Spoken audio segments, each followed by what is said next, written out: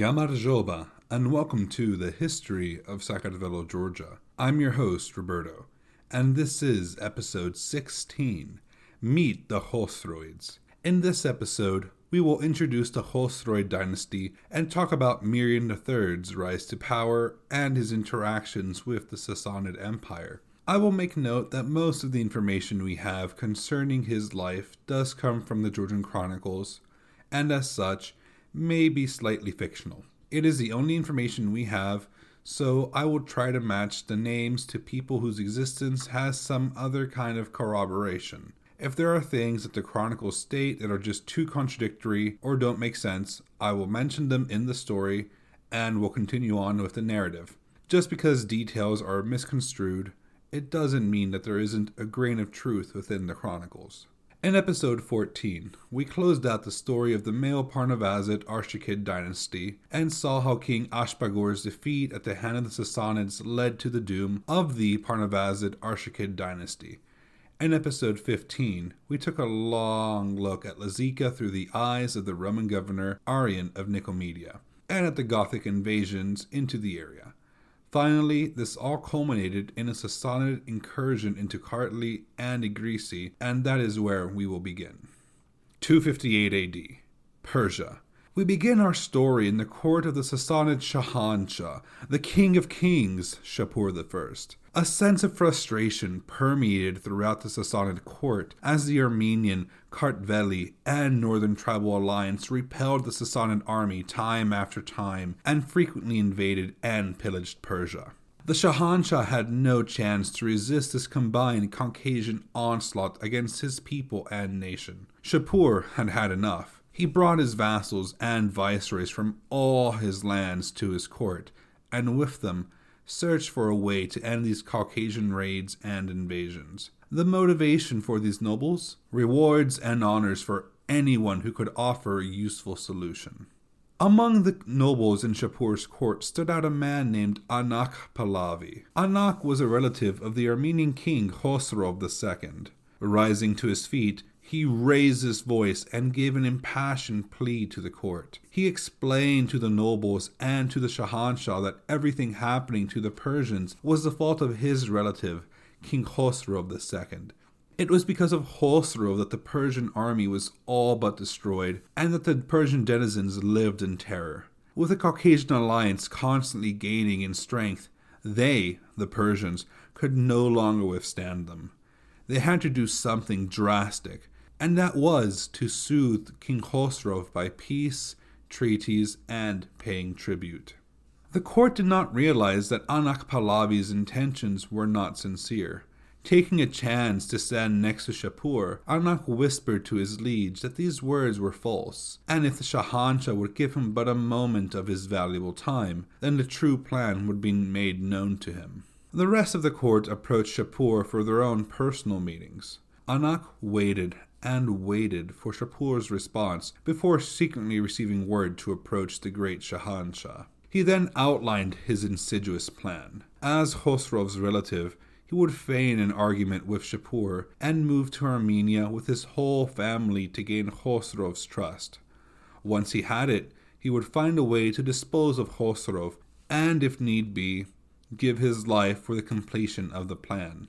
Shapur was thrilled with the plan to remove this Armenian thorn in his side and gave his seal of approval to Anak Pahlavi. Days passed, and Anak prepared for his departure to Armenia. He was joined by his brother and their families. They left Persia under the impressions of a breakdown of relations with Shapur, probably over his expressed desire to appease Khosrov II. Anak and his family arrived at Khosrov's capital, Vakharshapat. Anak did everything to mark their arrival to the city as genuine to him. The Armenian king, seeing such a large, familiar entourage arriving, assumed that they were being truthful as they told their story of their dismissal. Chosroid received the family with great honor and paid them homage by raising Anak to be second in command of Armenia under Chosroid himself. They then retreated to Chosroid's winter palace and lived in happiness and tranquility during this time. Winter turned to spring, and spring turned to summer. Chosroid made his way out from his winter palace to the town of Arat to prepare for further raids on Persia as campaigning season was opening in the region. As the preparations began to stress Chosroid, he decided that a hunting trip was in order, and he invited Anak and his brother to join him. They agreed to join and prepared to execute their sinister plans. They wore their rain cloaks and hid their swords beneath them. Chosroid led the duo deep into the woods in search of whatever game was available. Chosroid stalked after the animals, searching for tracks and keeping his eyes peeled. In the meantime, Anak and his brother could only stare at their prey. Chosroid tracked his own, harboring no suspicion within himself that he had become prey to someone else. Anak and his brother pulled their swords out and came upon Chosroid. They struck their blades into the heart of the distracted Armenian king, and his blood began to flow out of him. Chosroid attempted to flee from his attackers, but Anak and his brother continued striking the Armenian king. They removed their blades from his body, and once his movement had stopped, they fled from the site of their assassination. However, this was not their only crime. As they rushed away, they came across Chosroid's wife and struck her down as well. The Armenian nobles wondered what happened to their king, who had not yet returned from his hunt. They searched for him and came upon his body. They became enraged and organized a pursuit against the regicidal brothers, and caught up to them at a bridge. They flanked Anak and his brother on both sides of this bridge, which loomed over a gorge, removing any chance of a successful escape for the siblings. They approached the duo and hacked them down. Chosroid was not yet avenged. The nobles stormed the residence of the duo and struck down all of Anak's relatives. Only 2 children managed to survive. They were spirited away by their tutors, one to Persia and the other to Greece. The tutor who went to Greece saved a child named Grigor, who will become known in Armenian history as Saint Gregory the Illuminator, the Christianizer and patron saint of Armenia. The news of Chosroid II's death reached Shapur I. He was elated that the thorn in his side was now gone. Chosroid and his father Tirdat II had done much to earn the wrath of the Sassanids, and Persian revenge against the Armenians was in store. The days in which the Armenians could resist Persian might were gone. With the death of Chosroid, any alliances that were formed would be destroyed until the succession of the realm was resolved. Taking advantage of the confusion, Shapur I gathered his forces and stormed into Armenia, meeting little resistance. He came to the capital and killed all the relatives of the Armenian kings, save for 2. The Armenian soldiers managed to save a small boy named Tirdat and a girl named Chosroids, the son and daughter of Chosroid. Tirdat was taken to Rome and was brought up there in classic Roman fashion, while Chosroids was taken to Cappadocia to be raised by an Armenian noble family. Armenia was now in the hands of the Sassanid Empire, and in 260 AD, Shapur's gaze turned over to the kingdom of Kartli, led by Mirdat II.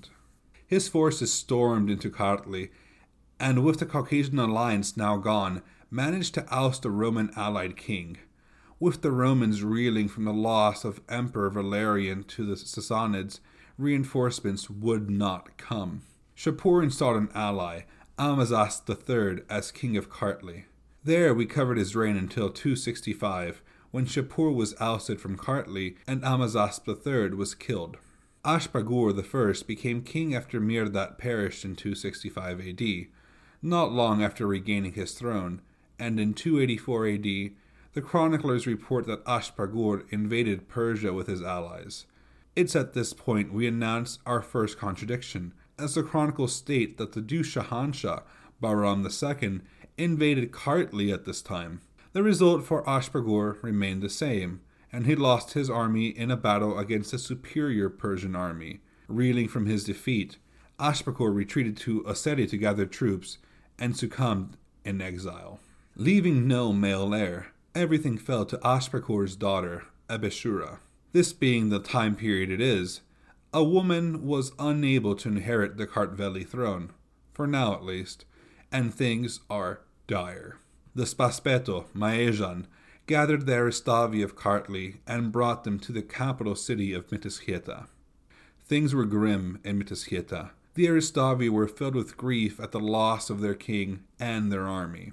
They then voted to not give in to the grief they felt and to put their energy towards getting rid of the misfortune that they faced and the danger of total Sassanid control.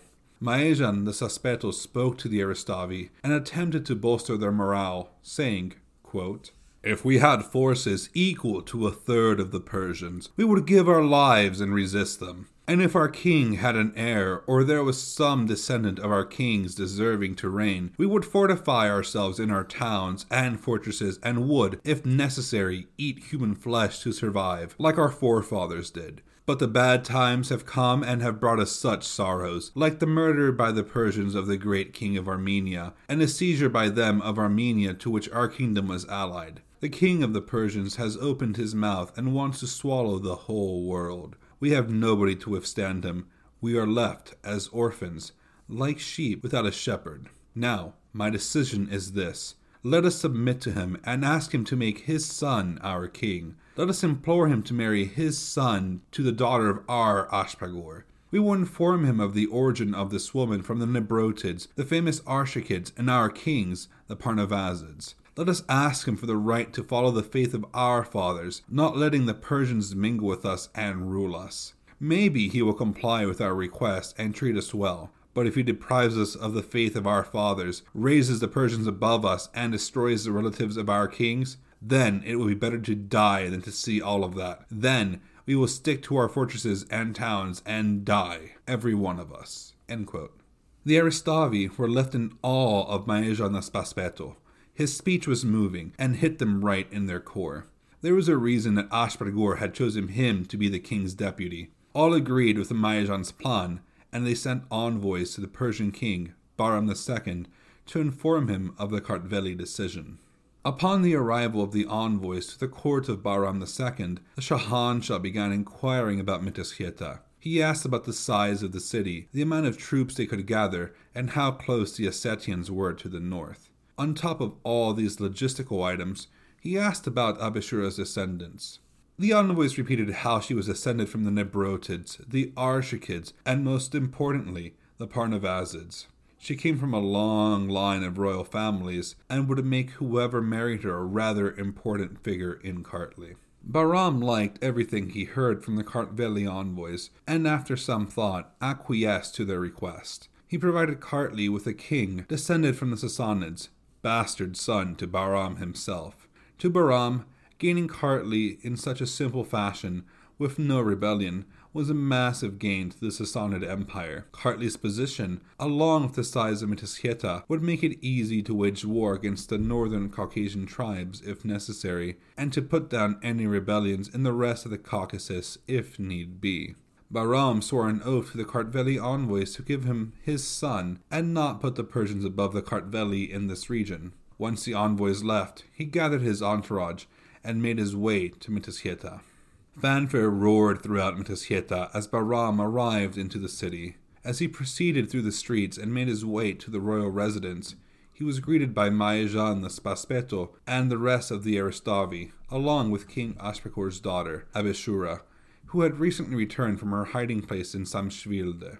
Accompanying Bahram was Miran, a young boy of the age of 7 years, which was significant because the Armazi faith had 7 idols. He was a son given to him by his favorite concubine and Bahram's supposed firstborn. Miran and Abeshura stood beside each other, and what an odd sight they must have been. This young pair of children were crowned as the rightful monarchs of Kartli. While we don't know Abeshura's exact age, she must not have been much older or younger than Miran. The Kartveli hopes for the continuation of the Parnavazid bloodline rested on this young couple. The Kartveli must be led by someone of the Parnavazid bloodline, even if they are contained within someone from a completely different dynasty. As long as the bloodline from their deified King Parnavaz flows strongly, then the Kartveli kingdom would remain strong. This marriage, however, brought about the beginning of the Chosroid dynasty. As I mentioned earlier, Miran was the firstborn and bastard son of Bahram II, given to him by his favorite concubine. How factual is this, though? This information comes from the Georgian Chronicles, and there is a chance he may have come from the Sassanid dynasty, or that he may be descended from the Miranid dynasty of Persia, one of the great 7 families. While his origins are shrouded in antiquity, we'll continue to think of him as the bastard son of Bahram. There is no evidence against it, and it makes sense that Bahram would place his son on a throne to help solidify his power over the Kartveli kingdom. This marks the beginning of Miran's reign, now stylized in Georgian as Mirian III. This Kartveli king would go on ruling from 284 to 361 AD, for a grand total of 77 years. This beats Parnavas I's record of 65 years, and marks Mirian III as the longest reigning Kartveli king. Now, about the name of the dynasty, Chosroid. Why was that chosen to mark Mirian's dynasty? Well, in the Chronicles, Bahram II is identified as Chosrov, which is the name of his grandfather, Ardashir. Ardashir is long dead at this point, so we know it can't be him. In Georgian, Chosroid is written as Chosroviani, which means descended from Chosrov. While we know this could technically be true, his father is probably Bahram II. Now, let's move away from this tangent and return to our narrative. Bahram gifted Mirian Armenia, Ran, Mokavan, and Hereti. This isn't accurate at all, but his placement in Kartli granted him a relatively peaceful and stable kingdom. However, the cries of a lonely child could be heard throughout the palace. Mirian probably missed his mother, who was being taken back to Persia with his father. The concubine would not be left in Mitesieta to raise her young son. Bahram loved Mirian's mother as much as he loved himself, and could not bear to part with her. Instead, he left Mirian with a tutor and governor by the name of Mirvanoz, along with 40,000 select Persian horsemen. According to the oath that Bahram gave to the Kartveli Eristavi, these horsemen were not allowed inside Kartli, but could be placed in the surrounding regions that Mirian was given as a wedding gift. It seems to me that these military troops were meant more as a way for Bahram to control his new military acquisitions than as a gift for his young son. The tutor, Mirvanoz, was instructed by Bahram to take 7,000 of these horsemen as a personal guard for Mirian. As a loophole so that the oath was not broken, these horsemen would be placed at the gates of the fortress. Since these soldiers were Persian, they were unable to mix with the local Kartveli populace. With Mirian now crowned as king of Kartli, Bahram approached his sons Eristavi and asked them for a simple favor. To keep both nations at peace, Mirian must be allowed to worship Ahura Mazda, the primary deity in the Persian faith of Zoroastrianism, alongside the Armazi pantheon, to keep both religions in practice. The Eristavi agreed, especially since Zoroastrianism already made inroads into Kartli centuries prior. Leaving Mitesieta, Bahram II traveled around the Caucasus region and ordered the surrounding tribes to swear fealty to Mirian. They acquiesced to the order, save the Ossetians. With the Ossetian disobedience, Bahram ordered Mirian and Mirvanoz, the tutor, to go to war against the rebels. Bahram returned to Persia soon after, and Mirvanoz took to his task diligently, as Mirian was too young to battle.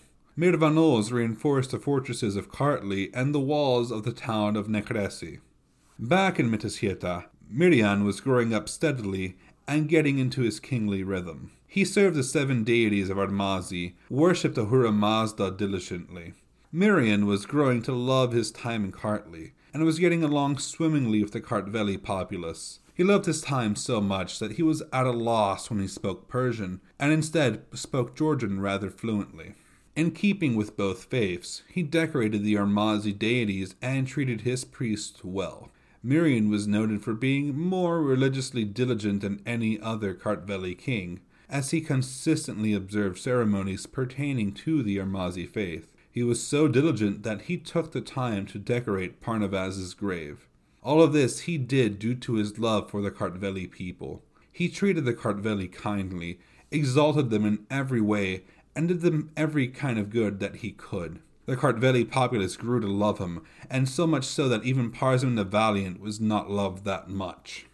Despite the adoration of the Kartveli, the skies soon grayed over Mitisketa. Mourning and wailing could be heard throughout the kingdom. Abishura, queen of Kartli and daughter of King Aspagor I, perished. With Abishura gone, and no child born from this marriage, the line of Parnavaz had completely died out. There would be no more Parnavazids ruling over Kartli. Things looked grim for Mirian. He was a 15-year-old boy, with no legitimacy behind him. Would the populace rebel against him now that their line of kings had been extinguished? The Kartveli had never faced such a situation before. There had always been someone with the bloodline to lead them, even if it came from a daughter of a previous king. The Aristavian populace looked to Mirian, staring. Their next action would determine the rest of his time on the throne. They chose to not rebel, and instead accepted Mirian III with love, as he had loved them. Join us in a month's time for the next installment of Mirian III's rule, as we take a look at his kingship after the death of Abishura. In 2 weeks' time, Brendan and I will be discussing our year in podcasting, reading reviews, and answering some of the questions we've received. To support us, feel free to look us up on Facebook, YouTube, and Instagram as The History of Sacatvelo, Georgia, on Twitter at history_Georgia, on our website at historyofsacatvelo.com, or on our email at thehistoryofsacatvelo@gmail.com. Sacatvelo is spelled Sakartvelo. For more direct support, you can buy us a coffee. The link is in the episode transcription and on our website. Our Amazon wishlist is also available if you'd like to purchase a book for us. Also, a review on Apple Podcasts, Spotify, or your preferred podcast host goes a long way with getting the word out about the show and helping us reach new people to learn about Georgia. Marlaba da Nakvamdis, and thank you for listening to The History of Sacatvelo, Georgia. See you next time.